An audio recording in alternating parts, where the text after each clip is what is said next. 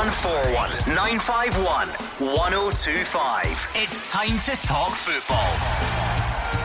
It's Clyde One Super Scoreboard with Ladbrokes.com. Please gamble responsibly.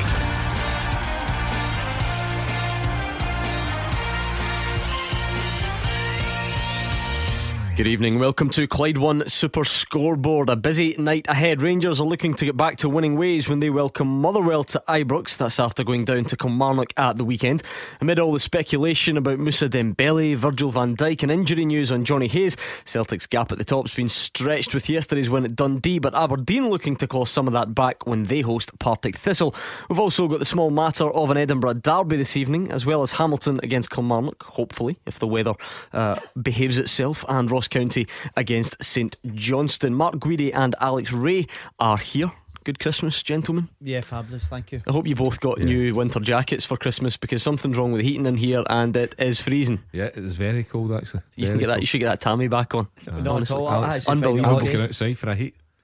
Anyway, big night of football ahead. So listen, we're complaining it's going to be a cold one out there. Well done to you who are heading out to the games. Mark, this is what we love about the festive fixture card. It all comes thick and fast. You've got Celtic winning yesterday, Rangers looking to bounce back tonight, Edinburgh derby. It is all happening.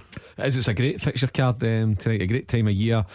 A lot of supporters still off on holiday, the festive period. So you've got the game yesterday, got an excellent card tonight, and another great card on Saturday before the winter break. And I think that excuse me, we'll see a real bit of shape to the league come Saturday night, Gordon, and we'll know the runners and riders for the various positions in the league, and the managers will know they'll be chatting down the chairman's door to get extra funds, because every manager will be wanting to strengthen their squad between now and the end of January. Absolutely. Well, get in touch with us if you've got any thoughts on any footballing matters. 0141 951 1025. We are of course on Twitter at Clyde SSB. The first topic of conversation for tonight is probably for you Rangers and Motherwell fans. Rangers, what type of reaction are you hoping from your team tonight? Alex, I think it's fairly obvious that it was a disappointing day at Rugby Park, and as always you're looking to the next game for the reaction at a venue when Rangers haven't really been at their best at all this season. Absolutely. I think they've struggled badly at home, Gordon. 4 wins in 10 I think it is, and it's not good enough. It's, for any team you would want to have good home form, and that hasn't been the case. I was at the Hamilton game about 4 weeks ago or so, and they were really, really poor. Watched the game at the weekend against Kilmarnock, and I have to say it's been a long time, and this is with the greatest respect to Kilmarnock. I thought they were brilliant on the day.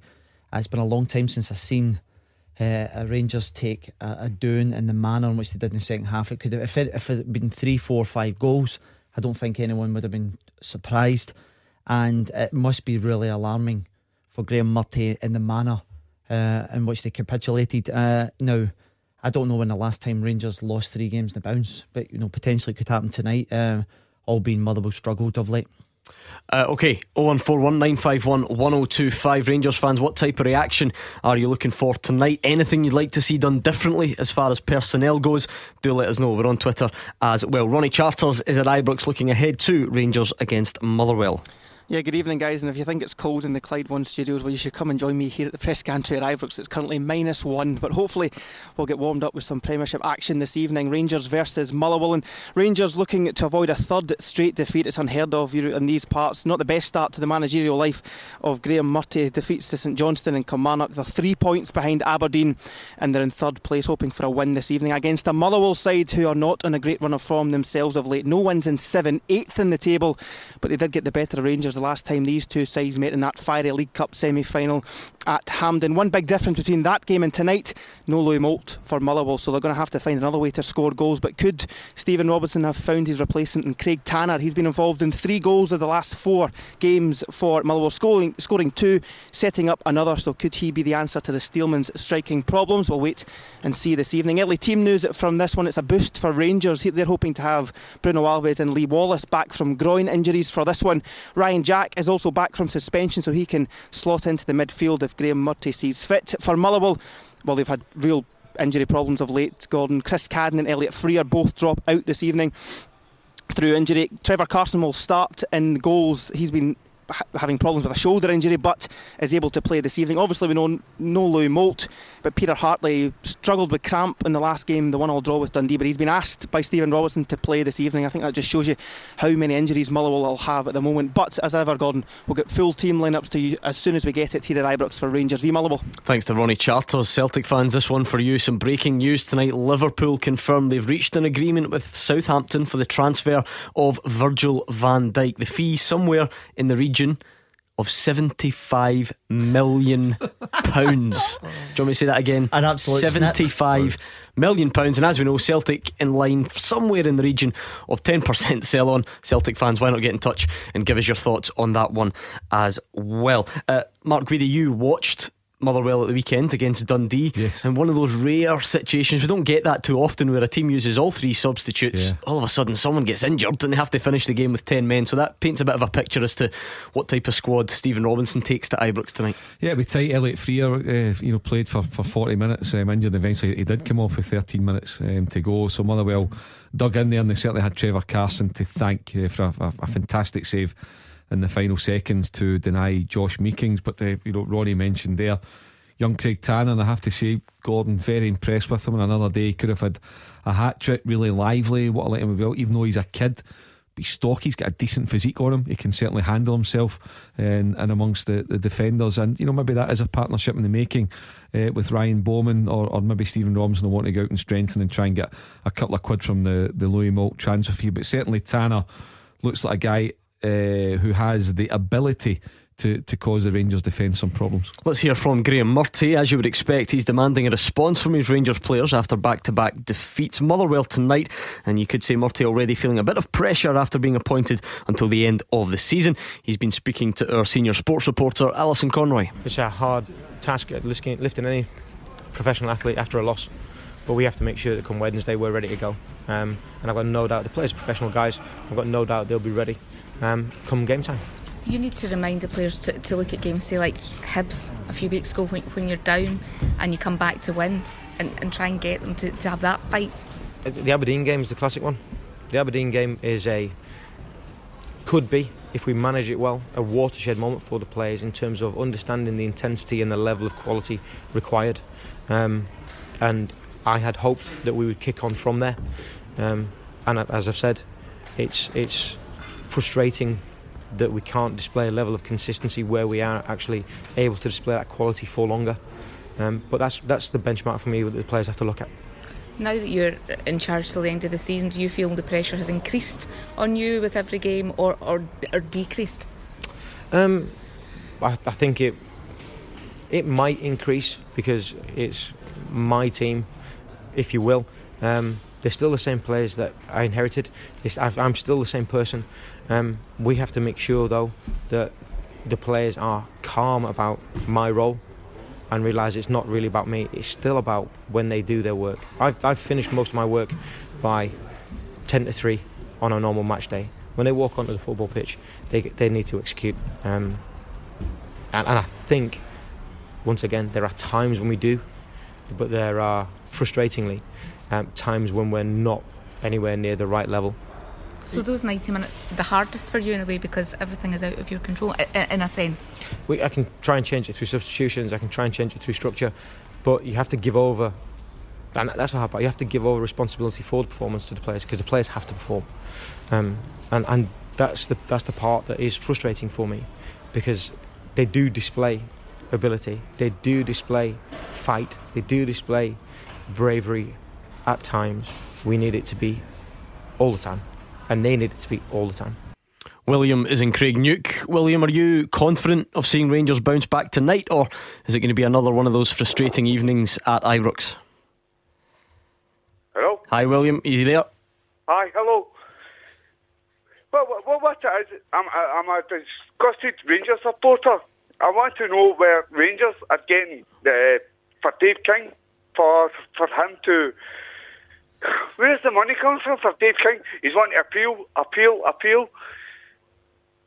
Of course, right. Sorry, I thought you were meaning the game. Right, this is on about this £11 million that Dave King's been ordered to pay the shareholders. Mark Guidi. This was so it was 30 days, I think, wasn't it, to basically make a decision on that one. Dave King suggested he was going to want to appeal that decision and so on. So it's something that rumbles on for a little while longer. But William in Craignick is a bit worried about where that money is going to come from.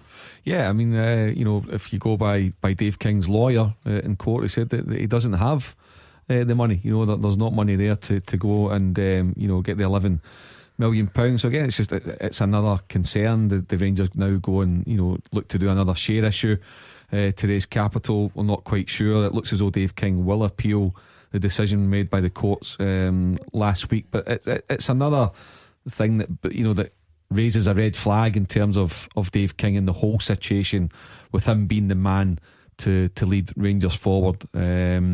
He's certainly been good for Rangers, there's no doubt of that, over the piece. But is he the right person? I know it's easier said than done. It's not an easy thing to say, go and find 10, 15, 20 million to give to the manager to go and improve the squad and go and put a proper challenge into Celtic. That's easier said than done. But certainly Rangers do need to find money from somewhere. It has to be more than just the 12, 14 million pounds that they get loyally from their season ticket holders year in, year out. There has to be more than that, and I don't know where it comes from, Gordon. I think it is a concern.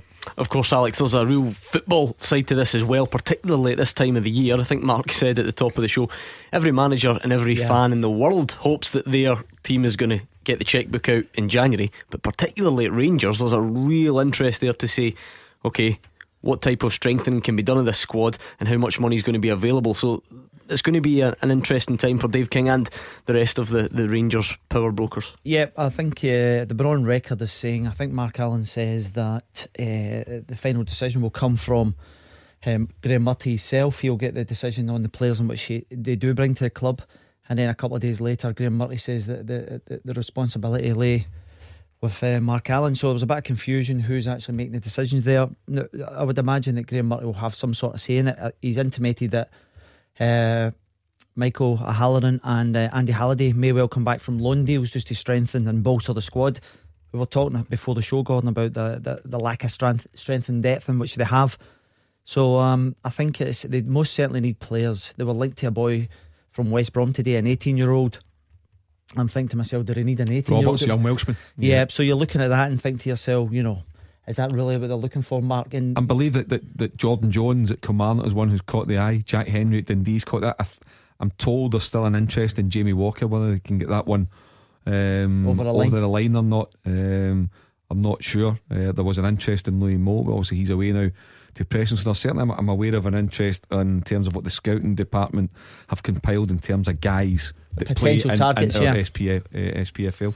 Lee McFarlane's on Twitter. He says, hoping for a better performance on my way to Ibrox. Ryan Jack back in the midfield. We should be a bit more solid, hoping for 3 points. But with Rangers this season, nothing is a guarantee. I think you touched on it, Alex. Rangers points total this season, they've picked up 22 of their points away and only 14 at home. I mean, that tells its own story. Yeah. Absolutely. I was looking at some of the first 20 games of last season under Mark Warburton. I think they're 3 points worse off this year, and they've obviously invested in the summer, so there hasn't been a great deal of progress, Gordon. And listen to what you're saying about the Motherwell with Ronnie and that there, the injuries they have. It's got to be an opportunity for Rangers to go and express themselves. It's interesting because you see them some weeks, obviously against Aberdeen, you think they're in their faces, they're on the front foot. Alves may well be back tonight as well. Lee Wallace would be an added bonus. They both bring a physicality to Rangers and a strength and experience.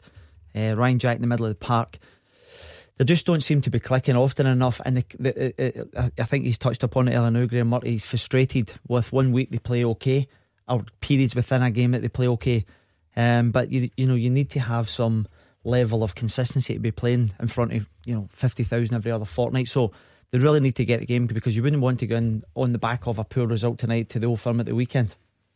And Mark, when you look at the strength and depth, or the lack of, that's what we spoke about. Graham Murty took a lot of criticism, didn't he, at the weekend for not making changes. Other fans will obviously say, well, he doesn't really have too much to choose from when you look at that bench. But on this home record, how do you guard against that in terms of the players tonight? 20 minutes gone, for instance, perhaps they've not really managed to knock on the door yet. Fans get a bit anxious. There's really nothing you can do about that. So how does Graham Murty get that across to his players to stop it affecting them? Well, I mean, it should be a fortress when you think about it. You've got 47, 48, 49,000 Rangers fans. It should be a place where teams are scared to go to it. It's a space where they shoot their backs against the wall. So without looking at all the stats, Gordon, very simple, they're not getting enough clean sheets and not scoring enough goals at the other end. But just listen to Graham Murty's interview there with Alisson, and let me say first of all that I think Graham Murty has conducted himself exceptionally well, represented Rangers brilliantly in terms of the way he's had to deal with things week in, week out when he was facing all the questions and information that people want to know. But what I would like to, when I listen to him now in the coming weeks, Gordon, if he is to give himself a chance of becoming the Rangers manager beyond the 6 months that he's got, I'd like to hear him being more assertive, being stronger. I mean, I think he speaks very well, but for me, I want to hear him. I want to hear assertion. I want to hear authority. If you were the manager of Rangers, I think you've got to have that, and I think hopefully in time that will come with him, but it has to come quickly to give himself the best possible chance. Okay, lots of Celtic fans on Twitter clearly delighted with the news that Virgil van Dijk is heading to Liverpool for £75 million, so a cash windfall will find its way to Celtic Park. Ian in Greenock wants to discuss that. Hi Ian. Hi Gordon. Hi Mark, and hi Alex. Hello, Ian. Hi Ian. Alex Ray, Gordon, does it? Yes. Right, Ian. Merry Christmas to you guys. And you, same to you. Fantastic time. I've got a wee touch of sore throat here, guys. Too much partying at Christmas, Ian? No, I've actually just I've got the last the family's viral. Oh, it's the old man flu. Nothing worse. Nothing worse. No, I'm not admitting to man flu, Gordon. Come on, no way to get slagged off for you. What's on your mind tonight, football-wise, Ian? I want to talk about. I would say Mark and Alex are going to probably agree with me. I think Virgil van Dijk is one of the best centre-backs in European football at the moment. And you were saying at the top of the programme, Gordon, that it was a 10% selling clause. It's 15%, Gordon. You may well be right, Ian. I believe it is around 10%, but I won't argue with you. 15% spot on. Okay. So a guy that Celtic paid for £2.5 million from, I think it was FC Groningen that he came from in Holland. Celtic managed to get £13.5 million off of Southampton, and they're going to get a minimum £10 million. That's £21 million for a football player who I think is only about 23, 24 years of age. Mark, Alex, can you comment on that? What do you think? Well, personally, because when I came in, I said to the boys that I'd just seen the news breaking that he was going for £75 million. We were actually just looking at him on the monitors in the studio there, and the physicality of him, and the guys were kind of reminiscing about Chris Commons was done a thing a few weeks ago and says when he came into training, he says he could play as a number 10 due to the fact that the ability the guy had, but he was 6'4" and a powerhouse. And having seen him on the TV there, I looked at Martin and says he actually looks bigger again, as if he's kind of filled out a little bit, because as Ian touched upon, he's still relatively young. But in terms of business sense, it's an unbelievable piece of business for Celtic. As you said, it was 2.6. He went for about 13 million. But when you take that in plus the add-ons, it's a great piece of business. And Celtic need that money at the moment. I'll probably take them up to about 100 million turnover next year, which is a remarkable piece of business. And Mark, that's the whole point, isn't it? This is Celtic's structure. This is the way it's meant to work. You're meant to get these guys for a couple of million, sell them on, and then they might even go again. You're seeing a working example of it here. Credit to the scouting department initially, 5 years ago when they identified Van Dijk. Credit to the club getting over the line.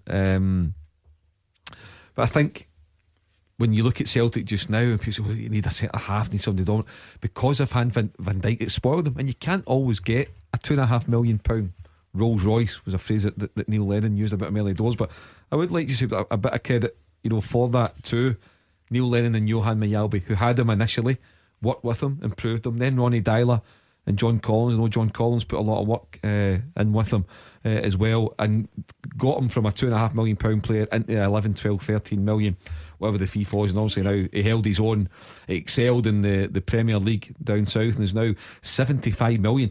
The most expensive defender apart from today was John Stones and David Lees, both at 50 million. So we've gone from 50 to 75 million pounds. Wow, I mean, what an incredible fee. Good luck to him, wish him well, and what a great payday for Celtic. Ian, on you go. Can I come back, Gordon? Yeah. Gordon, Mark and Alex well said there. I think the young lad, he has a big lump of a boy, 6'4". He's got all the attributes to be world class, and he's getting there now. Going to my favourite team, apart from Celtic, I've been supporting Liverpool since I was 6 years of age, and I'm going to Liverpool for the new year. Me and my missus are travelling down the 31st to the 3rd, and I can't wait to see him getting paraded on the 1st of January. Ian, I think you've been a Liverpool fan. I think he's need a goalkeeper. I've been watching Mignolet recently. He's been horrendous. Alex, can I say something to you? I played football as well, mate. No, it's not a bigger standard as yourself. Probably about Matt's level, Ian. No, no. I was at Ibrox when I was 17. Alex, I used to play with Durante and Ferguson in the youth team. You're probably running about the 50 mark then now, Ian. Ian's 51, Derek's 51 as well. But anyway, as I say, Liverpool need their defence and a goalkeeper sorted out. Yeah. And that's all I'll say, guys. Great stuff. Thanks to Ian in Greenock giving us his thoughts on Virgil van Dijk. Now, there was a pitch inspection planned for the Super Seal Stadium tonight, Hamilton against Kilmarnock, so we're still waiting on news of whether that game can go ahead. Very cold out there, but some cracking fixtures to look ahead to. Team news from Ibrox won't be far away, and that is coming up after these. Clyde One Super Scoreboard with Ladbrokes.com, backing Scottish football all season long. Please gamble responsibly. Mark Guidi and Alex Ray are here with me, Gordon Duncan, on tonight's Clyde One Super Scoreboard. Any Hamilton or Kilmarnock fans heading to the game? Doing about turn. Game off at the Super Seal Stadium. It's failed a pitch inspection. It's a frozen pitch. We obviously know that we've got the artificial surface there, Alex. Yep.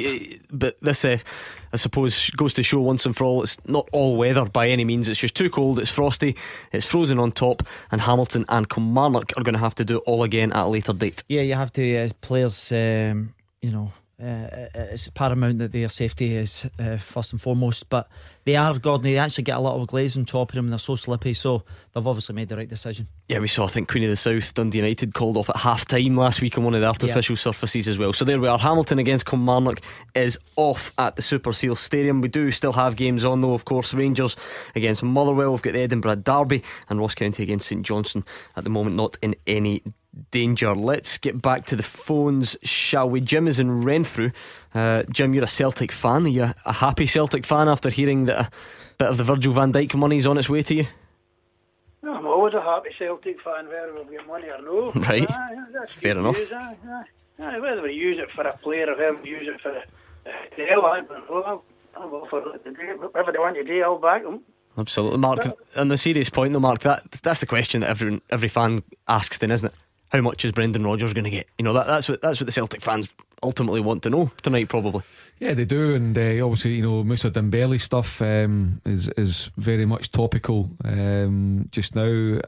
I think it looks to me as though it's going to go to auction, and I get the feeling that the player will be sold in this window, month. Mark. It looks that way. I'm not saying they're going to sell him for 18 million, but I think now it looks as though it's common knowledge he's available. How much you're willing to pay us in a transfer fee, which is fine. You know, that day was always going to arrive. If it happens to be this window, fine. If it doesn't and Celtic have got him until the summer, then, you know, even better for Celtic. But if you to offer me a free bet, I'd say that Dembele will go in this window. Jim, what was your other point tonight? I was just listening earlier and Ali was saying he couldn't remember when his team got a doing. No. Remember. Sorry, that's right, yeah. Every time you go play a Celtic, he's got a doing. It's quite simple, that answer. Jim just getting his wee dig in there. They just like to make life hard for me. Then I get stick for other people for. Oh, honestly, carry on. Anyway, what are your thoughts ahead of that game? Jim's looking ahead. Rangers are obviously in action tonight, but we've got the game at the weekend as well, which people are already turning their attentions to. Well, I think the last time Graham Murty went to Parkhead, it was a 1-1, so I would hardly say that was a doing that Jim was referring to there. But so it's important to always keep the facts in perspective. But they have had a doing more recently. Keep the facts factual. Exactly. No, listen, it's going to be a difficult one at the weekend as well. I think Rangers is a more important game tonight for them, purely for the point of view as they need to get back on track and they need to get points on the board. Hibs, Hearts, Aberdeen, I've got Thistle as well, so you know they've got potentially could go away again. So I think tonight they really need to focus on that. The Old Firm will take care of itself at the weekend. And what I will say, it's always extremely difficult going to Parkhead and trying to get a result. So Jim's right there, even though he's having a wee outrageous dig at this time of the year, festive as well. Jim, what did you make of Celtic's performance yesterday? Absolutely brilliant, but I'm not telling any lies saying Yuko. Oh, Jim. I'm not telling any lies. We're just trying to just be a bit light-hearted, Jim. I thought the period of festive goodwill, would just try and... There they are. I'd try to give him a chance. Just fade him out. Nah, I don't like doing that though. I was just wanting to know what Jim made of the performance yesterday. But he's more interested in talking about Newco now. Okay, that's fine. That was Jim in Renfrew. I think we're going to have some team news from Ibrox actually ahead of that big game tonight. Ronnie Charters. The team news is in. I'm just trying to get it in a formation. It's a few changes for Rangers. They go with Fotheringham in goal, a back four of Tavernier, Alves, Wilson and John. The four in the diamond midfield of McCrory, Jack, Holt and Cranchar, with Herrera and Morelos up front. The subs for Rangers are Kelly, Hodgson, Candeas, Pena, Hardy, Barjonas and Bates. The Motherwell lineup also, and I've not got it in a formation yet, Gordon, excuse me, but it's Carson, Tate, Grimshaw, Bigaramana, Hartley, McHugh, Rose, Fisher, Dunn, Keepery and Tanner. The subs are Hamill, Bowman, McLean, Turnbull, Campbell, Newell and Yenedokov. Great stuff. Thanks to Ronnie Charters. Any Rangers and Motherwell fans, give us your thoughts on those team lines. 0141 951 1025. Alex, amongst other things that jump out from the Rangers team, Ryan Jack back in from suspension, and rare starts for the likes of Nico Cranchar and Eduardo Herrera. We don't see too much of them from the start for Rangers these Gordon, days. have you got the team there? Yes. Can you tell us who the wider ones in the midfield? So you've got Jack, McCrory Cranchar. sitting, Jack, Cranchar and Holt, I think he said. Yeah, so it's the diamond again, isn't it? Yep. And who was the other centre back? Alves and Dan Wilson. Yep. Right, okay. So no, listen, obviously a start for Herrera, which he hasn't really featured of late, and when he has, it's just been little cameos. He hasn't really hit the ground running. He's another one that the jury's still very much out for. I think Ryan Jack being back in the team will be good for the middle. He gives you that a little bit of stability. Alves at the back, I feel as if that partnership's probably the strongest one for me, Mark, in terms of experience. And I think it's a Declan John at left back, isn't it? Yep. So obviously Wallace hasn't made that, so that he'll give you the width. Josh Windass, he's suspended tonight, isn't he? He went over the points threshold a couple of weeks ago for bookings, so he's out tonight. Yeah, I mean, you're right, Alex, and you look at Eduardo Herrera, 20 appearances, the vast majority of them are from the bench. In fact, I think it's only one start so far, and 2 goals. So listen, a chance for him to show what he can do. Yeah, absolutely. Listen, when they were signing the signing policy in the summer, you look at Pena and Herrera, the two of them. Dalcio hasn't been spotted. It's been an absolute nightmare. Yeah. The kind of recruitment policy which has been allowed to happen. Plenty of money spent, and on current form has been wasted so far. It just shows you though, as every now you listen to every head coach, every manager, people within a club, chief executives.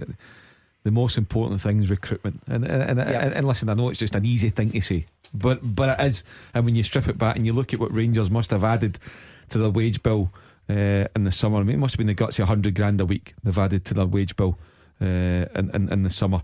Value for money, not yet, Mark, not by a long shot. And Cranchar's another one. He's in tonight.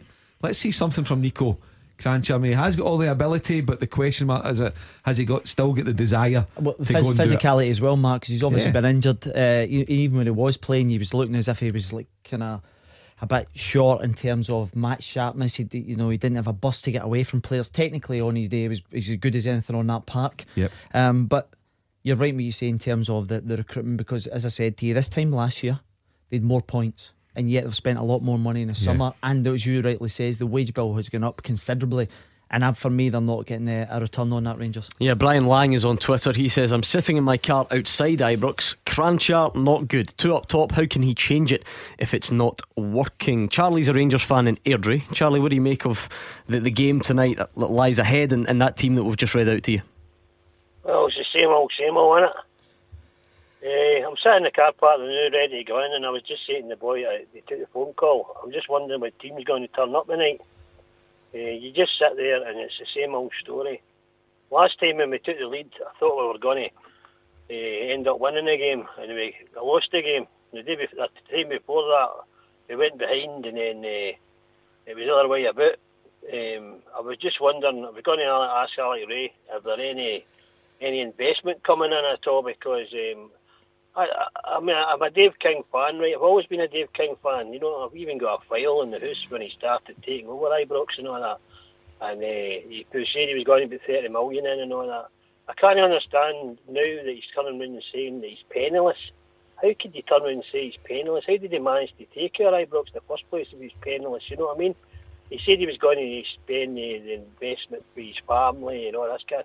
I'm not really wanting to do that, but I can't understand about how he's coming away with that now, and I just don't know where we're heading now. I don't think we're leading.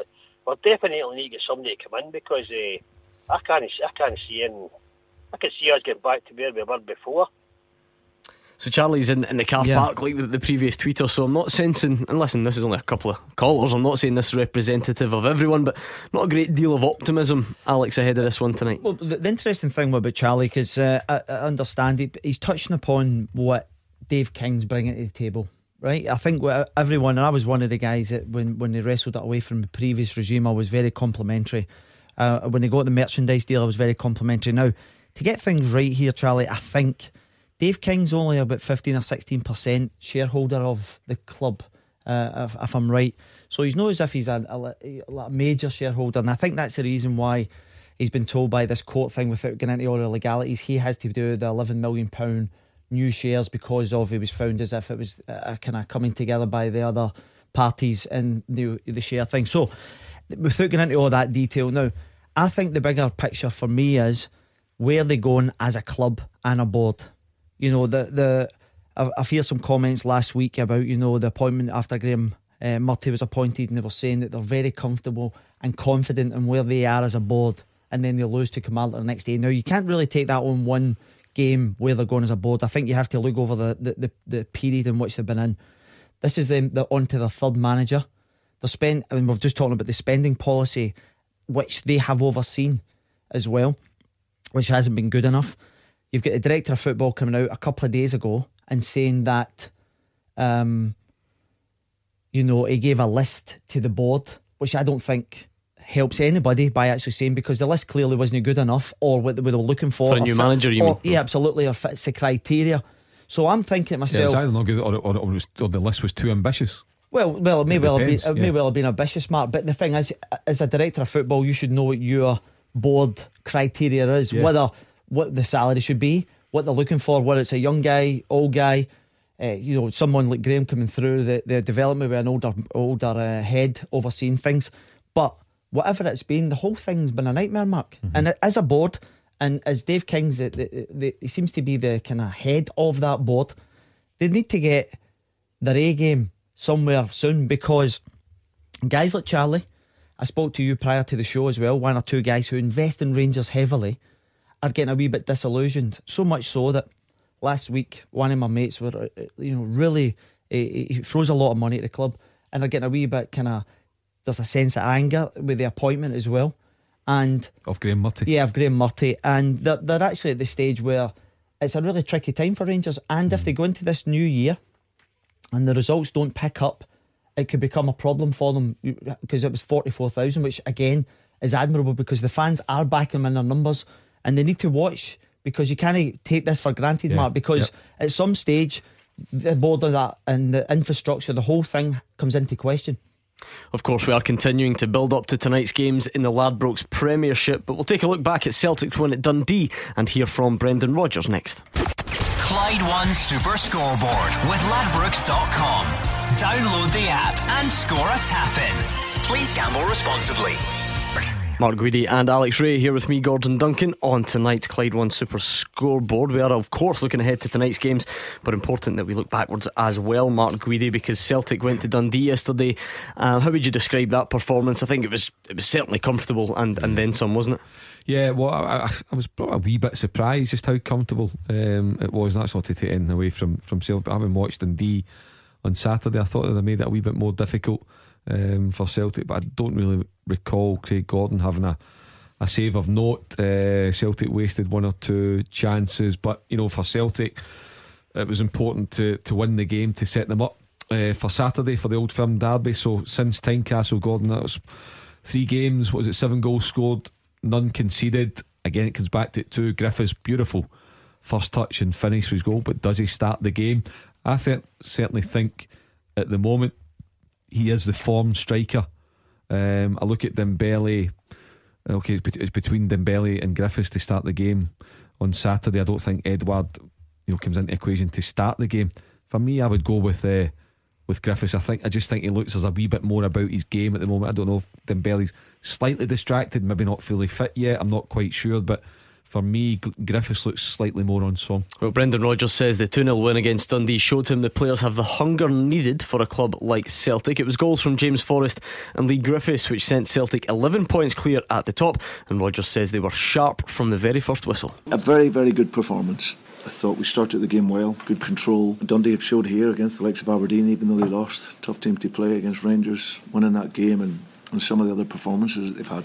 So it was always going to be a difficult game for us, but I thought we controlled large parts of the game. Scored 2 very, very good goals. The first goal was a great demonstration of our patience, but still looking to get into areas where we could hurt them, and we did that in the end through a great pass and move, and then a goal by James. And then the second one was really about what we talked about before the game, about our hunger.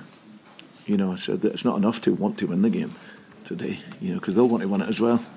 We've got to be hungry to win it. And that means getting tight to people, getting close to people and pressing how we press, because this is the identity that we've created here as a team. And even though we're in a run of games which is so hard physically, we have to find that motivation and commitment to go and do it. And the players did that.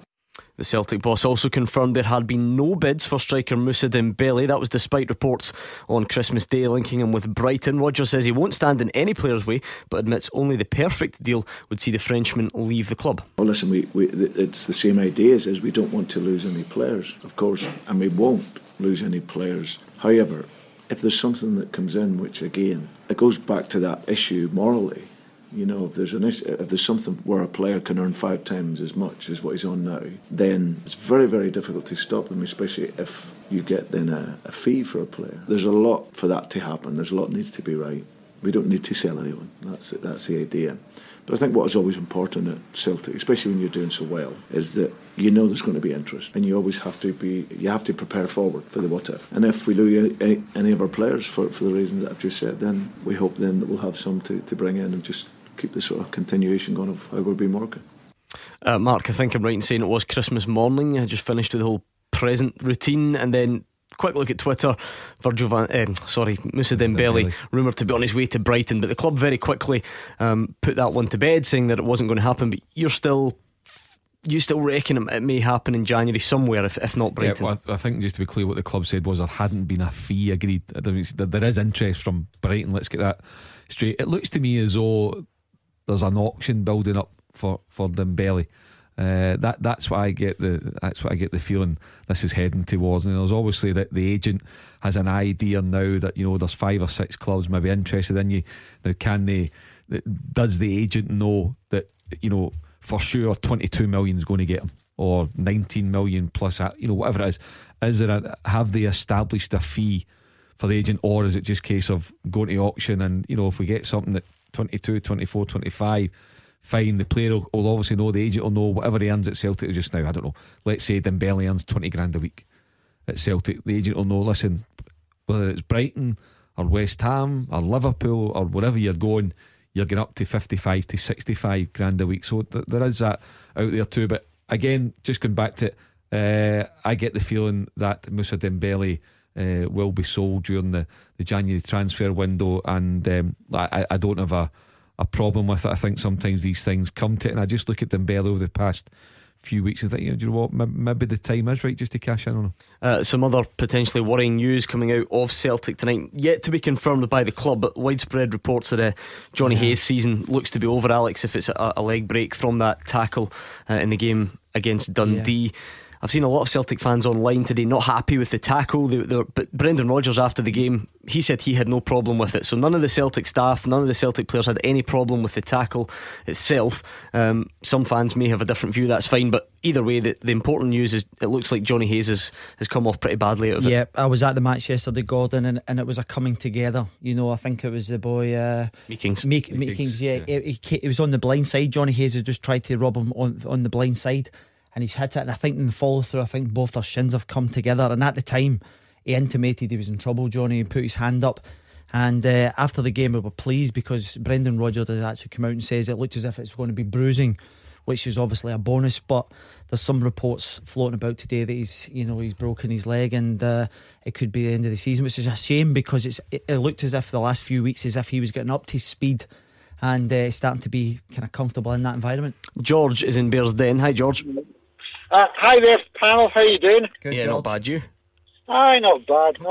Yeah, I just want to mention something about the Virgil van Dijk saga, right? Mm-hmm. Now, I find I'm a Southampton fan. I used to work down in St Mary's when I was studying social work. Now it's about 10 years ago. Now, I find it very, very strange that Les Reed, who stuck to his guns over the summer, would suddenly let Virgil van Dijk go halfway through the season. I mean, the price is pretty good, but I'm just a bit amused why A, he'd let Virgil van Dijk go in mid-season, B, let him go to Liverpool when relations appeared to be very frosty between Southampton and Liverpool after Liverpool were accused of tapping up the transfer in the summer. It just seems a very, very strange, bizarre decision for this transfer to happen now. George, when I see the figure, the 75 million, I think that's probably been the one that's actually swayed it in the favour. That would probably make someone do something they maybe didn't want to do, wouldn't it? 75 million, that's enough to change your mind. But George is right, because in the summer there was a wee bit of I think Southampton reported them at the FA about tapping him up. You don't know what the discussion was with Virgil, and the Southampton hierarchy says, listen, it's too soon, we won't be able to get a replacement in, and we'll revisit it again. But when you're talking about 75 million quid, Mark, it's a phenomenal amount of money. Yeah, it is. And I think back in the summer, George, they were probably talking about Liverpool. There was an interest from Arsenal, from Chelsea, maybe Man City. They're maybe talking about 50, 55. But now all of a sudden, as we said earlier, the previous record for a defender was John Stones and David Luiz at 50 million. So you've jumped to 75. Clearly as well, Van Dijk's heart's not in it, or what? He's now a Liverpool player, so his heart wasn't in at Southampton. You look at the problems that they're having with Pellegrino, the manager there as well. Maybe Southampton think, if we have to change our manager, we don't want to think, well, we'll keep Van Dijk, and he's got the whole Van Dijk thing to come in and try and sort it out. So do you know what? Let's just make a decision. Let's take the money and let's get rid of. That's a problem for us. That's a problem cleared. We've got £75 million. We now move on without distractions. You're not playing particularly well with him in the team anyway, so I wonder if it's just got to that stage. He's been left out the last two games too, but they do appear to be in a bit of trouble, and having watched them against Spurs yesterday, you're thinking Pellegrino, I think they could be looking for another manager soon. You want to come back in, George? Yeah, I mean, I take your points on board, but Van Dijk hasn't really sort of settled into the team. He's not played his best since the summer. But in terms of timing, even with the issues with Pellegrino, it just would make more sense to address these issues in the summer, because they only have a month to get replacement. If they're going to replace the manager, they've got very, very little time to do it. And as we know, in January, transfers are very, very difficult to get the right type of player that Southampton need for their defence. They've not fully replaced Jose Fonte, who left in the summer, and now they need to replace Van Dijk.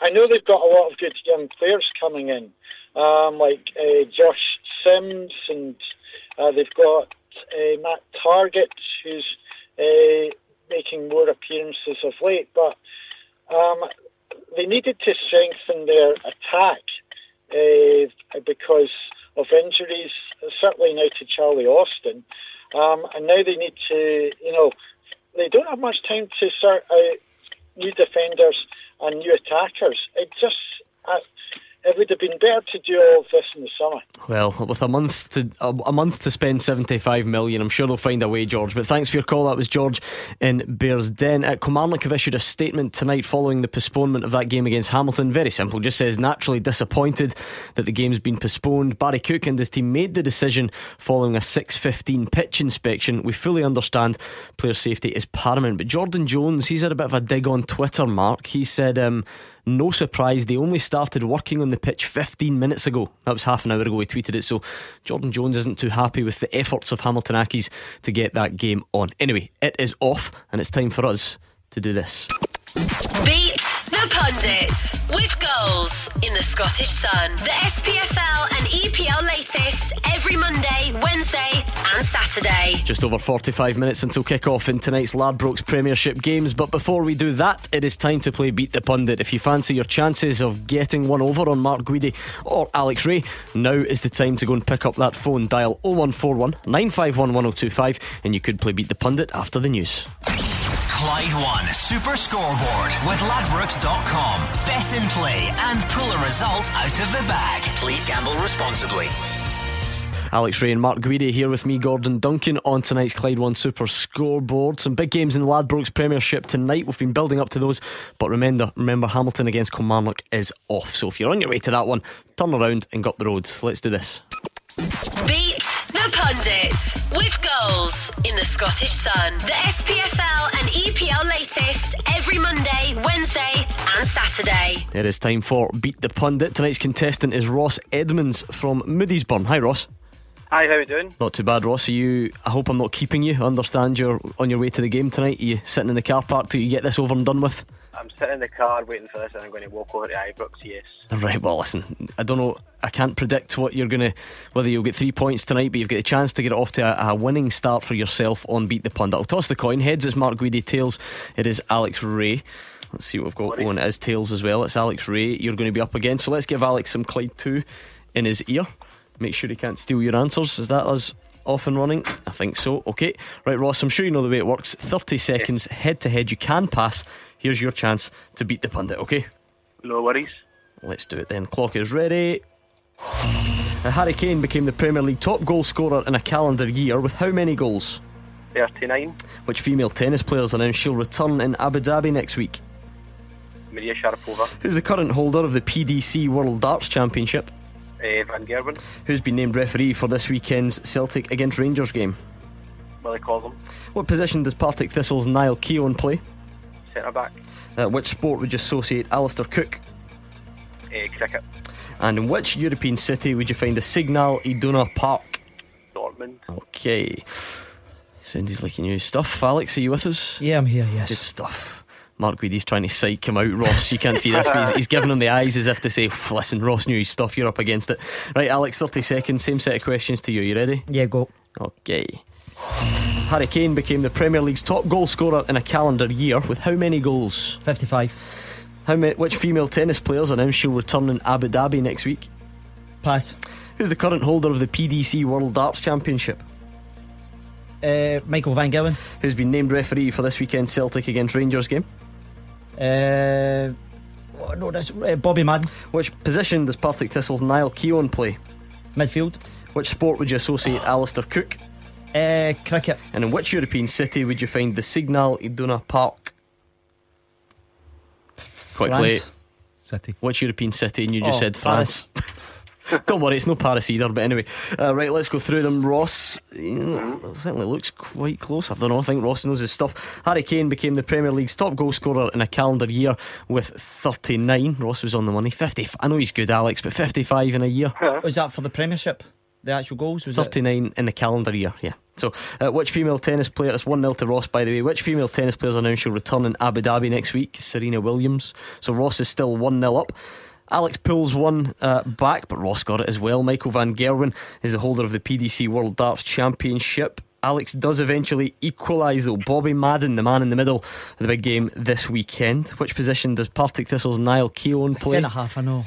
Honestly, Alex, Ross said defender and he got it right. So 3-2. It's 4-3 because you both got Alistair Cook associated with cricket. I'm beat. And he stretched his lead anyway because it's Dortmund where you would find the Signal Iduna Park, not France. There we are, Ross. So well done, Ross. You're off to a winning start. Well done, Ross. I don't know if your team will do the business for you this evening, but you've won Beat the Pundit anyway. Good man. Brilliant. Well done, pal. Thanks to Ross. That was Ross Edmonds in Moodiesburn. I know you're a competitive individual. You'll be disappointed that. Yeah, that was a poor effort. Year on the front foot. I said to Mark beforehand, I wasn't quite up to speed with the sport the last few days. Yeah, I was actually thinking about the 55 in terms of the England goals and things. Honestly, anyway, funny enough, I had 54 down, so I know where you're coming from, because I thought I thought it could have been. I thought the question could have been worded slightly better. He became the Premier League top scorer. There you are. The clue was in the question. Well done to Ross Edmonds. Sure. Anyway, let's see if we can check in with Dave Galloway. He's looking ahead to Aberdeen against Partick Thistle. Are you with us, Dave? Yes, indeed, Gordon, thank you. Well, Partick gave themselves a boost, didn't they, with a much needed win over Hamilton at the weekend to move off the foot of the Premiership, and they'll be looking to kick on now. Thistle know they must improve on their record on the road. They're the only team in the league without an away win this season. Pittodrie hasn't been a happy hunting ground for the Jags, who failed to score in 6 out of the last 7 visits here. How they'd love to put that one to bed tonight and get a positive result. Alan Archibald's side will face a tough task though against the Dons team, who are smarting from their defeat to Celtic, and Aberdeen boss Derek McInnes is challenging his men to finish 2017 with a bang. I can tell you 3 changes for Partick Thistle tonight. In come Jordan Turnbull, Connor Salmon and Andy McCarthy. Out go Martin Woods, Chris Erskine and Chris Doolan. So it's Thomas Cherney in goals. They've reverted to a back 4 by the looks of things, the Jags. Adam Barton, Jordan Turnbull, Danny Devine and Niall Keown at the back. Then in midfield, Paul McGinn, Andy McCarthy, Ryan Edwards and Stephen Lawless, with Blair Spittle supporting Connor Salmon up front.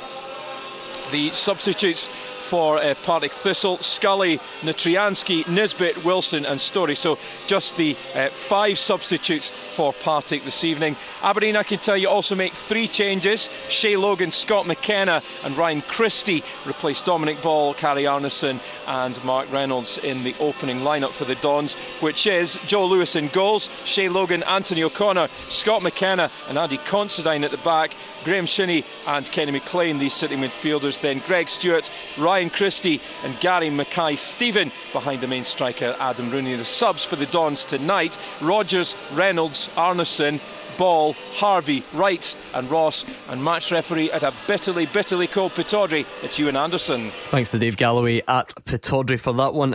All the stats, Mark, point to an Aberdeen win, and we know it's not often as simple as that, but I mean, they've won the last 6 top flight games against Partick Thistle. Partick Thistle failing to score in 6 of the last 7 trips to Pittodrie in the league as well, so it all points towards an Aberdeen victory.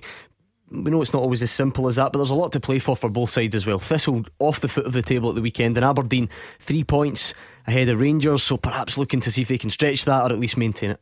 Yeah, I mean, it'll come the winter break. Aberdeen will want to have gone in with 6 points in the bag, 3 tonight and 3 on Saturday. Partick Thistle, without being defeatist, I'm sure they'll think anything from Pittodrie tonight would be a major bonus for them. It's all about them, I think, building on that home form, Gordon, and winning at the weekend. Is it Ross County on Saturday? Yes, home, yeah. So that's what they want to look to do. That's a big one for them, bearing in mind where Ross County are on the table and where Thistle are. That is a massive game. 6-pointer. It is indeed. So that's a big one for them. But certainly Aberdeen want to build on the couple of results that they had, albeit they lost 3-0 to Celtic at the weekend. But I watched the highlights, Gordon, and you do have a bit of sympathy for them. The way some of the goals started brightly, didn't they? Some of the goals they conceded, they were a bit unfortunate, albeit Celtic did deserve to win, but I'm not so sure there was 3 goals in it.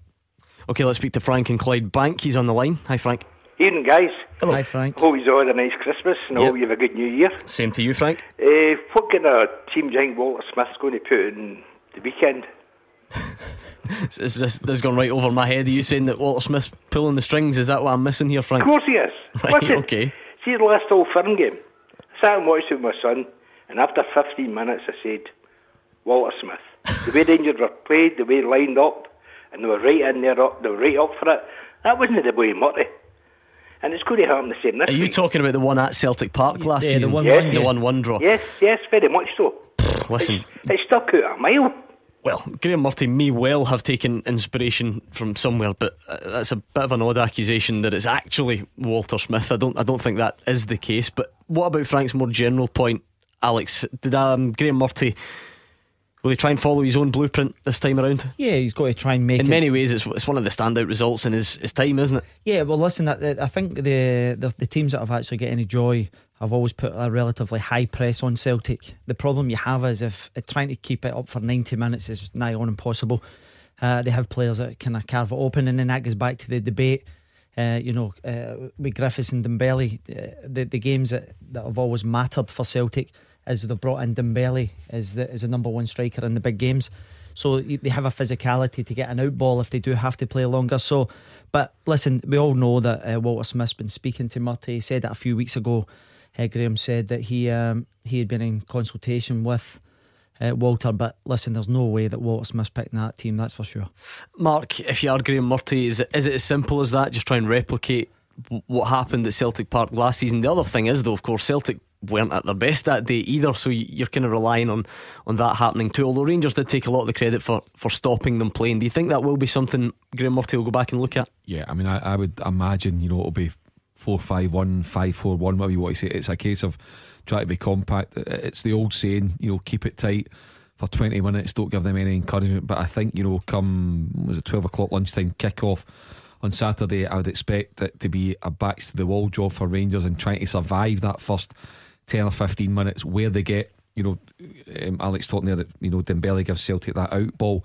I don't know, where's Rangers out ball? I mean, that Morelos is our number one striker, but he's not a great out ball. And I think back to the last Old Firm game, albeit it was at Ibrox, it was under Pedro Caixinha, but the amount of times that Morelos got caught offside was absolutely disgraceful for a professional footballer. Listen, you allow one or two, but I don't know, it was 5, 6, 7. You think any time they were trying to get up the park, get their shape back, get a breather, he was just constantly getting caught offside. So I don't know if he looks at that. I don't know if Windass can play the striker do it. I really don't know, but I've got my doubts about Morelos being able to be that lone guy to give Rangers an outball. I think part of the problem is his height. You look at Dembele, he's a beastie guy, he's some size, physicality, he's got power and pace.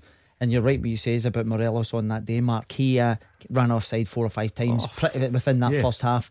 But listen, you have to put it in context as well. He is he's only 20, 21, and but Alec, you know the offside rule. When you're 10 years old, you should know the offside rule. Yeah, but listen, what I'm saying is, but he doesn't actually lead the times he was trying to get in behind Mark. Whereas we're talking about an out ball as how do you actually hold the ball up and bring people into play. He doesn't have that physicality either. So what did he do then? Did the Rangers have anybody on their books to play that low? I mean, obviously, I don't think Kenny Miller's going to be fit, is he? No, Kenny's miles away. So the Herrera would give you the stature, but he doesn't even bring that physicality to play, Mark. He doesn't bring the ball down, he doesn't bring people into play, he can't even run into the channel. So it will be Morelos, there's no two ways about it, because they're so limited in you can't really argue with his goal scoring this season either for a guy who's just signed. He made a terrific impact, Gordon, and up until I think if you look recently, he's probably got maybe a couple of goals in the last 10 or 12 games. He had that big spell, didn't he? He had 10 games in the middle. Fantastic spell, and everyone was going, this ball. I mean, without the goals, in the middle as well. Absolutely. So after that, he ended up struggling to make his mark. He got a goal recently, a couple of weeks ago, but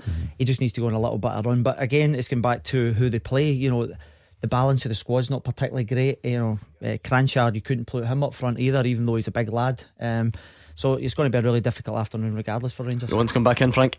Yep, just a wee thing, because I got it from a good source, and I came on one night and I told you about Kenny McDowell had handed his resignation, and you laughed at me. And then an hour later it was all over Sky. Well, I remember that night, Frank. Of course you do. Luckily, I agreed with you. I'm telling you the same again. I can't take any blame for that one. And it's taken you all this time to clear your name, Frank, eh? Yeah, nobody phoned me back. I apologise, I was right. Typical, honestly. Apologies, Frank, come on. Good stuff. Thanks to Frank in Clydebank for that call. We're going to look ahead to the big... So I thought Frank was going to give us another cracker there. No, was he just referring back to... No, he was just saying that Walter's I think that was it, yep. I thought he had... Alright, sorry. Alec is in Parkhead. Hi, Alec. Hi, panel, how are you doing? Good, Alec. Good, thanks. Aye, obviously, we had the massive blip with the Hearts game. The build up to it, I think you could see Celtic weren't but we're starting to lose our edge a wee bit, and it was just unfortunate that, you know, the manner that we get beat. All credit to Hearts, but, you know, Celtic had obviously their Partick Thistle, Aberdeen, Dundee, then obviously Rangers. And as I says to Andy, I think it was, that I feel as though that the Aberdeen and the Dundee game now, and it's no disrespect to Rangers, I feel as though that they were the hardest games that we were going to play against.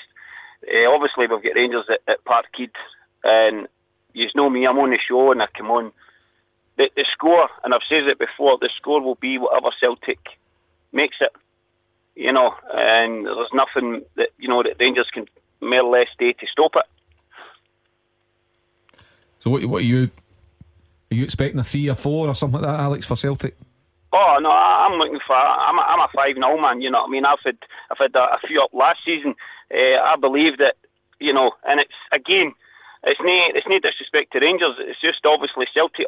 We are where we are, and Rangers we're there.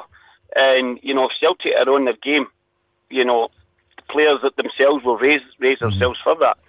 I agree with you. I'll let Alec go. I would agree with you that Celtic, I think, have hit a bit of form.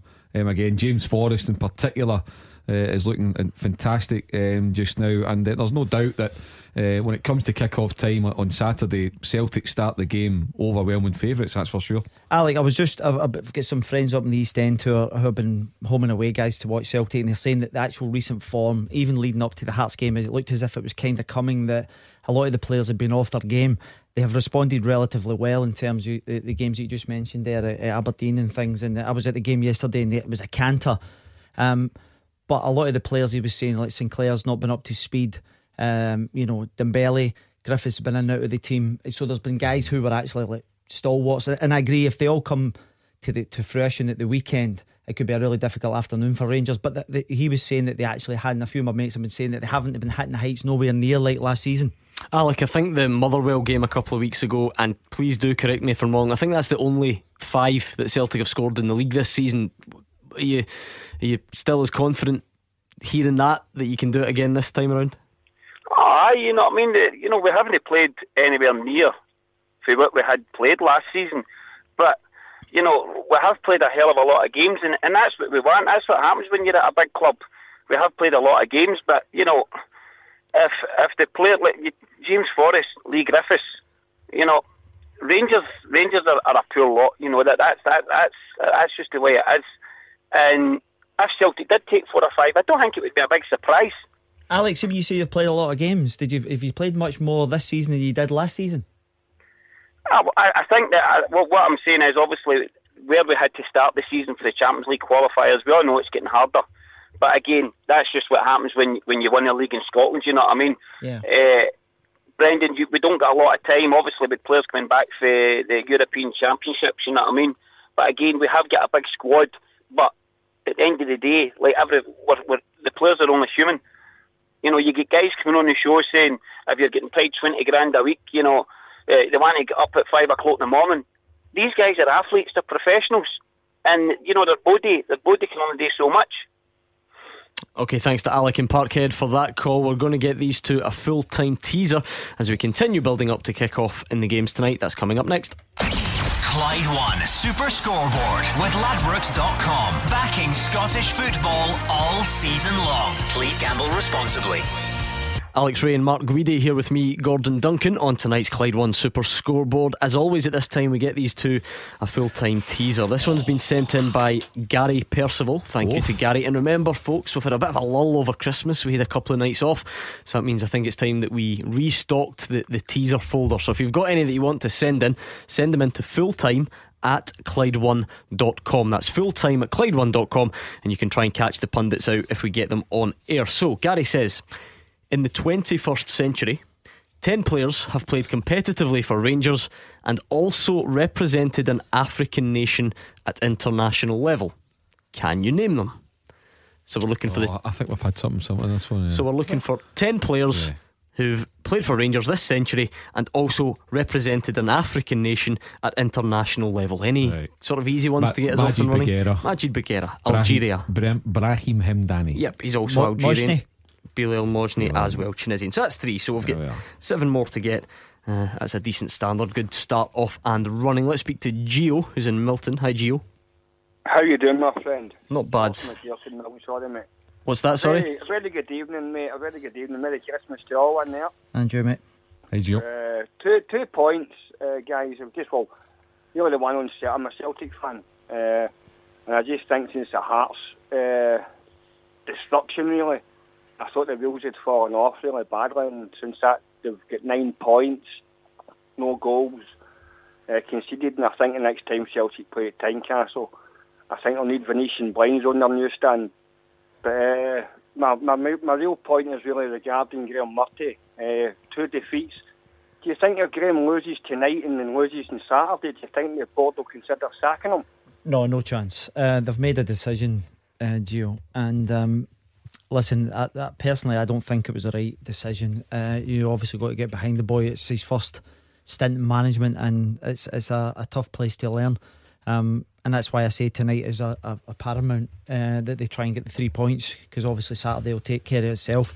And but the board have made that decision. For them to get back after 3 or 4 games, they would look incompetent, so I don't see that happening anytime soon. I think he probably needs a wee bit of guidance, and support from the people from within, and that's what he needs at the moment. But he needs his players to be a wee bit more consistent. He's talking about his frustrations. He can't allow them to boil into his press conferences and things as well. And he said the other day in the press that he was frustrated, that he didn't want to actually give them a rollicking due to the fact he felt as if it might hamper their confidence. But at some point down the line, if they continue to perform the way they did, particularly in the second half against Kilmarnock, I'm sure one will be coming. You know what it's like, Mark, as well, when any new manager comes in, never mind one like this where there's so much debate about whether it was the right option to take. In order to get people behind you, to get people believing in you, to build up a bit of steam, you always need to win some early games, don't you? It allows people to buy into what you're doing. So whilst Alex is saying, there's no chance at the moment, Gio's perhaps onto something in the sense that if this was to continue for a couple of weeks, Graham Murty's really, really going to feel the heat, isn't he? And I don't mean in the sense of losing his job, I just mean in the sense of all the criticism that's going to come his way. Yeah, well, I mean, I'm sure that Graham Murty, whatever happens, that he will have his job as under 20 manager to go back to, and I think that should be the case. But yeah, Rangers are a football club that demand to win games. Their supporters demand it. That's what the club's been all about for decades and decades, that you win games, you challenge for trophies, you win silverware, you compete in Europe. And he's got to do that, because at the end of the day he is now a Rangers manager. And if you don't do it, then you look at the board, they don't hang about. They get rid of Matt Warburton, they get rid of Pedro Caixinha. Now I don't think they'll get rid of Graham Murty lock, stock and barrel, but if it got to a stage where we're saying, well, wait a minute, we now have to go back and have another look at this situation, and if they need to do it, then they will do it. Another thing as well, the supporters will demand it, and come March, April time is when season ticket renewal books go out as well. Rangers are dependent on that for between 12 and 15 million pounds worth of income. But I don't want to be negative towards Graham Murty. That would be unfair. As I said earlier, listening to his interview with Alison from a day or two ago ahead of the game tonight, I just think he has to have more authority, a wee bit more aggression just when he's doing his. I think he comes across very nice, represents the club well, but as a Rangers manager, you've got to have the chest out, the chin up, bump, and going for it and letting people know exactly who you are and what you're all about. And I think you'll have to get that pretty quickly. Gio, we were asking the Celtic fans on the line what they made of this Virgil van Dijk business. Is that one that you've been paying attention to, one that you're happy to see go through? Most definitely. I think they take away the fee first at Celtic's receive, didn't they get 10% of the I think Celtic are set to receive about 10%. The sell-on fee overall is a bit higher, but of course some of that has to go to his previous clubs, Groningen being one of them. So Celtic themselves are set to receive around 10%. I would take anything as a bonus to my club, and anything obviously what we get, we have to depend on, like every other club in Scotland have to depend on Europe. We have to depend on European football for funds. It doesn't happen, we don't get our funding back in this country, so we have to depend on the European funds. So anything we get out with us doing the business on the players, fantastic with the clubs putting these clauses on these players, because I think for years and years both Celtic and Rangers have had a rough time, to say the least, regarding the transfer fees. OK, thanks to Gio in Milton for that call. 01419511025 if you'd like to join us. Now we've got the small matter of an Edinburgh derby tonight. Hearts against Hibs should be an absolute cracker. Gavin Pearson is looking ahead to that one. Good evening, Gordon. Welcome here to a chilly Gorgie, but it is going to be heating up by 7:45. A full house here for this Edinburgh derby. Next week sees the 15th anniversary of the game here at Tynecastle, which ended 4-4 with 3 goals in injury time. Will that drama ever be matched? Perhaps tonight. It's all about unbeaten runs. Hibs haven't lost in their last 8 derbies. Hearts are still to be beaten here at the revamped Tynecastle. Craig Levein going for experience, making 3 changes, bringing Walker, Brandon and Gonsalves in for Smith, McDonald and the suspended Harry Cochrane. In goal, it's John McLaughlin. It's a 4-4-2. Across the back, Conor Randall, Christoph Berra, John Suter and Jamie Brandon. In the middle, Jamie Walker, Don Cowie, Prince Boban and David Milinkovic. And up front, Isma Gonsalves and Kyle Lafferty. On the bench, he's got Hamilton, Hughes, Zizlak, Callahan, McDonald, Henderson and Stockton. 1 change for Hibs after their 2-1 victory against Ross County on Saturday. Marvin Bartley is in for Brandon Barker. In goal, it's Ofi Marciano. It's a 4-4-2 for Hibs as well. Effie Ambrose, Paul Hanlon, Darren McGregor and Lewis Stevenson across the back. It's McGeoch, Bartley, McGinn and Boyle making up a diamond midfield. And up front, Anthony Stokes, man of the match on Saturday, partnered by the impressive Ollie Shaw. On the bench for Hibs, Dabrowski, Matalevichus, it's Gray, Slivka, Swanson, Barker and Simon Murray. And tonight, fully expecting this one to be evened out. Points going to be shared, I reckon. Stephen McLean is the referee. Well, one thing's for sure, Mark, if anyone's had the pleasure of being to an Edinburgh derby before, they're always brilliant occasions. The new stand at Tynecastle under the lights, it's certainly all set up. I guess we just hope that we get a football match that matches it. Yeah, looking at Tynecastle, it'll be absolutely bouncing tonight, Gordon. There's no doubt about that. They're fiery affairs. A blow for Hearts that they won't have young Harry Cochrane in the team for sure. He's a big game player, even though he's 16. But Hearts will go into it confident on the back of the 4-0 win against Celtic, albeit they only get a draw at the weekend there, but still it was another clean sheet. And for Hibs, I think they've got a great record recently. Is that right? Oh yeah, they're 8 unbeaten in the fixture. Record. Dylan McGeoch in good form, John McGinn in good form, young Ollie Shaw is banging in goals, Anthony Stokes is saying he's putting in some extra graft, but I just overall goalkeeping situation for Hibs I think's a bit of a concern. I think Hearts and Hibs are both looking at Scott Bain, the Dundee goalkeeper, maybe with an eye to make a move for him next month when the window opens. But to get back to your original point, it is a great game to go to, and I don't think tonight will be any different, and I'm expecting a good few goals at Tynecastle. This result against Celtic, Alex, that Hearts got, and of course some of the other results round about it, I'm not saying it's all based on one game, but I reckon if you'd asked someone to predict this a few weeks back, they would say, Hibs are going to absolutely batter Hearts here. But all of a sudden, Hearts are picking up a bit of steam. They're pretty hard to beat. I think they're 7 games undefeated. They've obviously had that much talked about result against Celtic. Guys like Jamie Walker coming back into the team tonight. How do you see it tonight? Well, listen, I think it's going to be an absolute belter. I think when you look at Hearts, I think Suter and Berra have been absolutely stalwarts. One of the best defensive records in the league as well. The emergence of some of the young boys, McDonald and Cochrane that Mark touched upon there. I think it's going to be a brilliant game tonight. I think Hearts will go into this thinking they've got a very good opportunity to try and turn the fortunes, because as Mark's touched upon there, 8 games without a result against your better rivals, particularly at your own home ground. Because I think one of the key things of Hearts historically is that they've always, Tynecastle's been a nightmare to go to. So if they could put a benchmark down tonight, it'd be great for them. I mean, you look at the league table as well, Mark, because like I say, you always talk about perception in football. That Hibs are absolutely miles ahead of Hearts this season, but slowly but surely Hearts have just about started to creep up there. Can they overtake them tonight? Well, they ended up with the point at the weekend. Remember, they only managed that draw at the weekend. So as it stands at the moment, Hearts are on 28 points and Hibs on 33. So it's one of those where a victory for Hibs really does kind of stretch them away, but Hearts will be desperate to try and stay on their coattails. Well, I would say Hearts will start, because the game's at Tynecastle, I would say Hearts will start at slight favourites. That said, I think Hibs middle to front have got a bit more about them. I think Hibs are more dynamic, but I see that Milinkovic is in the starting lineup again. Don Cowie's back for Hearts. I like Don Cowie. I think he brings a lot to the teams. I think it's a really tough one to call. It wouldn't surprise me if it's a 2-2 or something like that, but I think for Hearts, it's probably more important that they get that victory.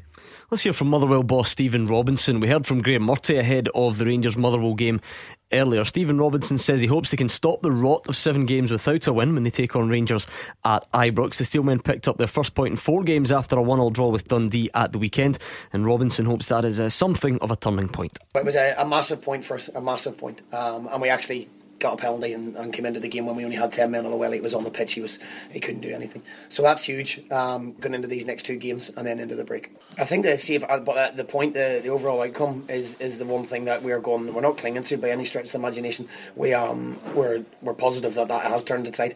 It's easy to get in the habit of losing games, as it is when we get in the habit of winning games. So we need to get back to that, stopping the rot, and then we know what we need to do. As I say, both boxes, you need to defend properly like we've done today, and we need to take our chances when we get them the other end. Now, Motherwell's Ryan Bowman says he won't change his playing style as they head to take on Rangers this evening. I'm sure you all remember the striker caught Fabio Cardoso in the face the last time the sides met at Hampden. It resulted in a broken nose for Cardoso, but Bowman says he won't be distracted by the hostile environment he's expecting tonight. It doesn't really bother me. I mean, once you're on that pitch, when fans are giving you sick, you don't really, the adrenaline rushing through your body, so you don't really, take notice of what the crowd is saying, because it'll just put you off your game. So you've got to try your best to forget about it. If you go into games and you think, I'm not going to go up for this, I'm not going to win this header, it puts you off your game. And as a striker, as a title man, that's one of your big strengths when you have physicality. And if that goes out your game, then you're going to be, might as well not play. Alex, would you predict an outpouring of festive cheer and forgiveness for Ryan Bowman amongst the Rangers fans tonight? I'm sure we'll get a warm welcome, Gordon. I've got to say, some of the tackles, particularly his arms, the flailing arms. His arms. Yeah, but some of the stuff that was going on in that game, was brutal. And for the referee not to see that on the day was beyond me. But I have to say, if I was a Rangers player in there tonight, I'd be saying, right, we need to start the game. We need to show an intent and a physicality that will match that. And I think Bruno Alves and also Danny Wilson will have to be up for the challenge, because they are quite direct, and Bowman will be very much part of that whole thing, So it's 1-7, 1-7, is that correct? So this game tonight, again, it's important for Motherwell going into the derby game against Hamilton at the weekend. So it's one of both teams actually desperate for a win tonight.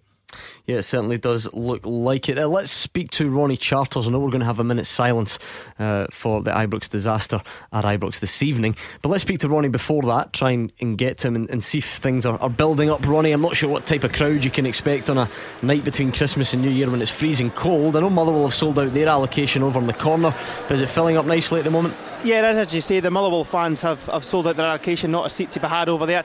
It's a decent crowd for Rangers. Got to be, as you say, between Christmas and New Year, it is absolutely bitter cold as well, but a decent turnout for Rangers as well. And the Rangers players could be doing with it, that home support behind them as they look to get back to winning ways. As we say, it'd be unthinkable for 3 defeats in a row, and it'd be unthinkable for Graham Murty as well. A lot of pressure on his shoulders this evening to try and turn the tide, as it were, for Rangers. Can they get their first win as permanent, his first win as permanent boss? For Motherwell, as we say, a lot of injuries for Stephen Robinson. They're looking for their first win in 7, as we said. A chance to climb back into the top 6 as well. If you look maybe a month or two ago, Motherwell were up to 3rd in the league and going well in a cup final. How the times have changed, and now down to 8th in the league. But a big one at Ibrox can do so much going into the winter break in the new year. Just a recap of the team news for you, Gordon, as well. It's 4 changes for Rangers. Hodgson, Windass, Bates and Candeas drop out in place of Cranchar, Herrera, Alves and Jack. It's a 4-4-2 diamond, Fotheringham in goal. A back 4 of Tavernier, Alves, Wilson and John. The 4 diamond of McCrory, Jack, Holt and Cranchar, with Herrera and Morelos up front. The subs for Rangers: Kelly, Hodgson, Candeas, Pena, Hardy, Barjonas and Bates. For Motherwell, 2 changes: Bowman and Cadden out in place of Rose and Fisher.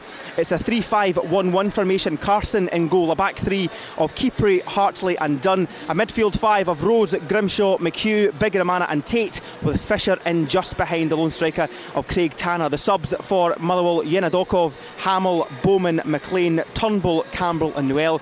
And the referee here at Ibrox is John Beaton. Okay, thanks to Ronnie Charters. I know lots of you like to play along with the full-time teaser, so these two, Mark Guidi and Alex Ray, are going to get a bit of time to think about it, and you can do the same. We're looking for 10 players who've played competitively for Rangers and also represented an African nation at international level in the 21st century. We'll get the answers to that and kick-offs in all the big games coming up next.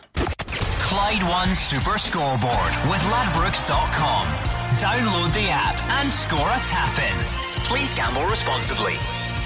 Mark Guidi and Alex Ray are here with me, Gordon Duncan, in the final part of tonight's Clyde One Super Scoreboard. Lots of big games to look forward to tonight. They're all kicking off right about now. Rangers against Motherwell. We've got the Edinburgh Derby. Hearts against Hibs. But remember, Hamilton Kilmarnock is off, so certainly not kicking off. Absolutely no chance. They'll have to do it all over again at some point. Aberdeen, Partick Thistle as well.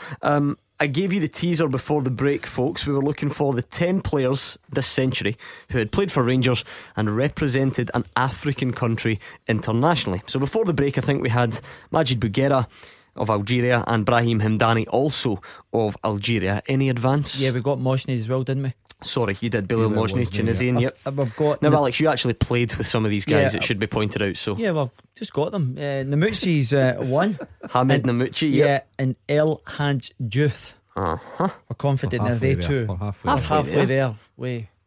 I'll let Alec get all 5. That's not too bad. I'm just looking to see if you played with other ones. I don't think I did, mate. I think he's played with at least one more. I think you probably have, to be honest. Underway at Tynecastle. Anyway, just inside the opening seconds, we're getting underway at Ibrox as well. Remember, there was a minute's silence before that game.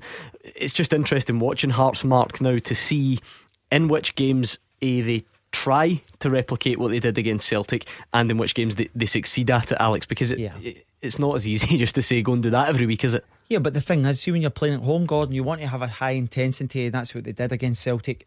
From the kick-off, there's an elbow there as well. Anthony Stokes has just caught it looks like the young boy. He's caught Conor Randall. Doesn't seem to be too much in it in the sense Stephen McLean, and both players are fairly happy.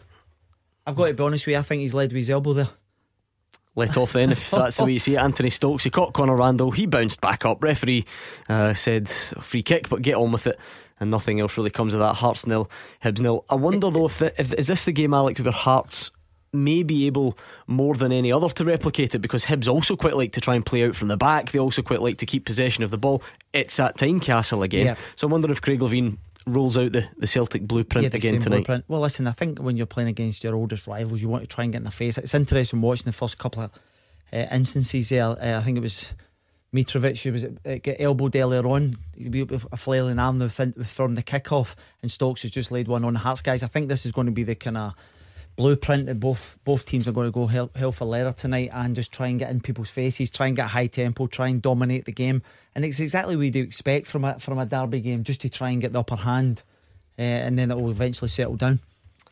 And I'm just wondering what kind of start we're going to get, Alex, at Ibrox, because for a number of weeks now, when Rangers have been having some difficult results, they've managed to find various ways of doing it. You know, for a while it was perhaps falling behind early on, but now in the recent games they've actually managed to take the lead, and then somehow fall out of it, which that especially shouldn't happen. You know, at Ibrox it usually would be if Rangers get their nose in front and the crowd gets up, and it's a long way back, but it just doesn't really seem to be that way at the moment. They don't seem to have the same kind of fear factor. That would be the perfect way to explain it.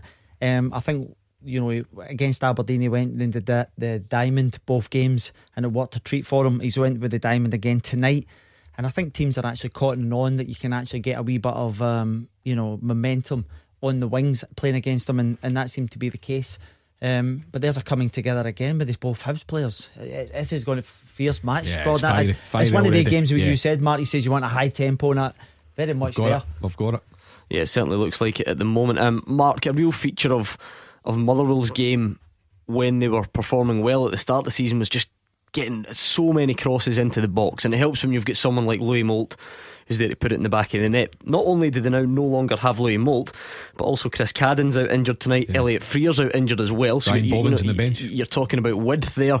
I wonder how it's going to play out tactically there, because both sides are personnel wise struggling a bit at the moment. Well, it would look to me as though, you know, it's a case of just being hard to break down for Motherwell, if they maybe think that Rangers a wee touch fragile. You know, the stats that you've mentioned at the top of the programme, only 14 points taken at home in the league this season, which is really poor for Rangers. As I say, Ibrox should be an absolute fortress, but you know, Motherwell, as much as they won't feel overly comfortable, they won't be dreading going to Ibrox tonight, but if they can get a foothold in the game, get themselves going, then they might do okay, but considering that injury list that they've got, Gordon, and as you say, the lack of a wee bit of power up top, although I do like the look of Craig Tanner, I would expect Rangers to win the game, but I think it'll be a real slog for them. Well, I can tell you, with a minute on the clock, Craig Tanner's already found himself 1-on-1 with Wes Fotheringham, but the goalkeeper has come out on top. So it was a flick from Alex Fisher, again a man who we've not really seen start too many games for Motherwell. He's flicked it onto the path of Tanner. He's in 1-on-1,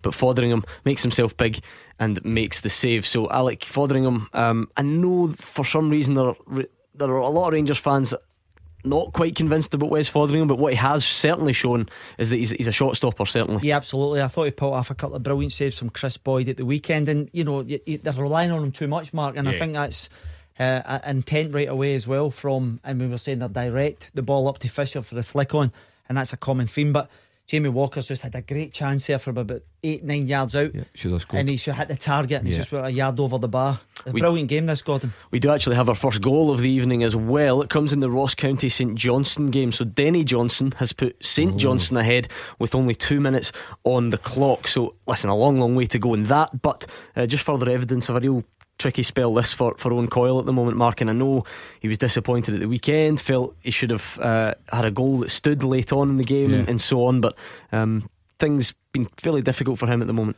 Well, when you're down the bottom, there's a reason for that. You're not having luck, you're not getting decisions. I was with them the week before when they lost at Hamilton Accies, and Owen felt hard done to by a couple of goals as well, and I think he had a case, and but look, again, he'll be one that will certainly be asking Roy McGregor to pull out all the stops and try and get boys to go up north, but it's not an easy thing to do. Mark, his first 6 games, I think he get 10 points or so. I think he really started well. He got the bounce, and I think it's 1 point in the last 6 or 7 games in the back of this. So need to get some bodies in there, reinforcements.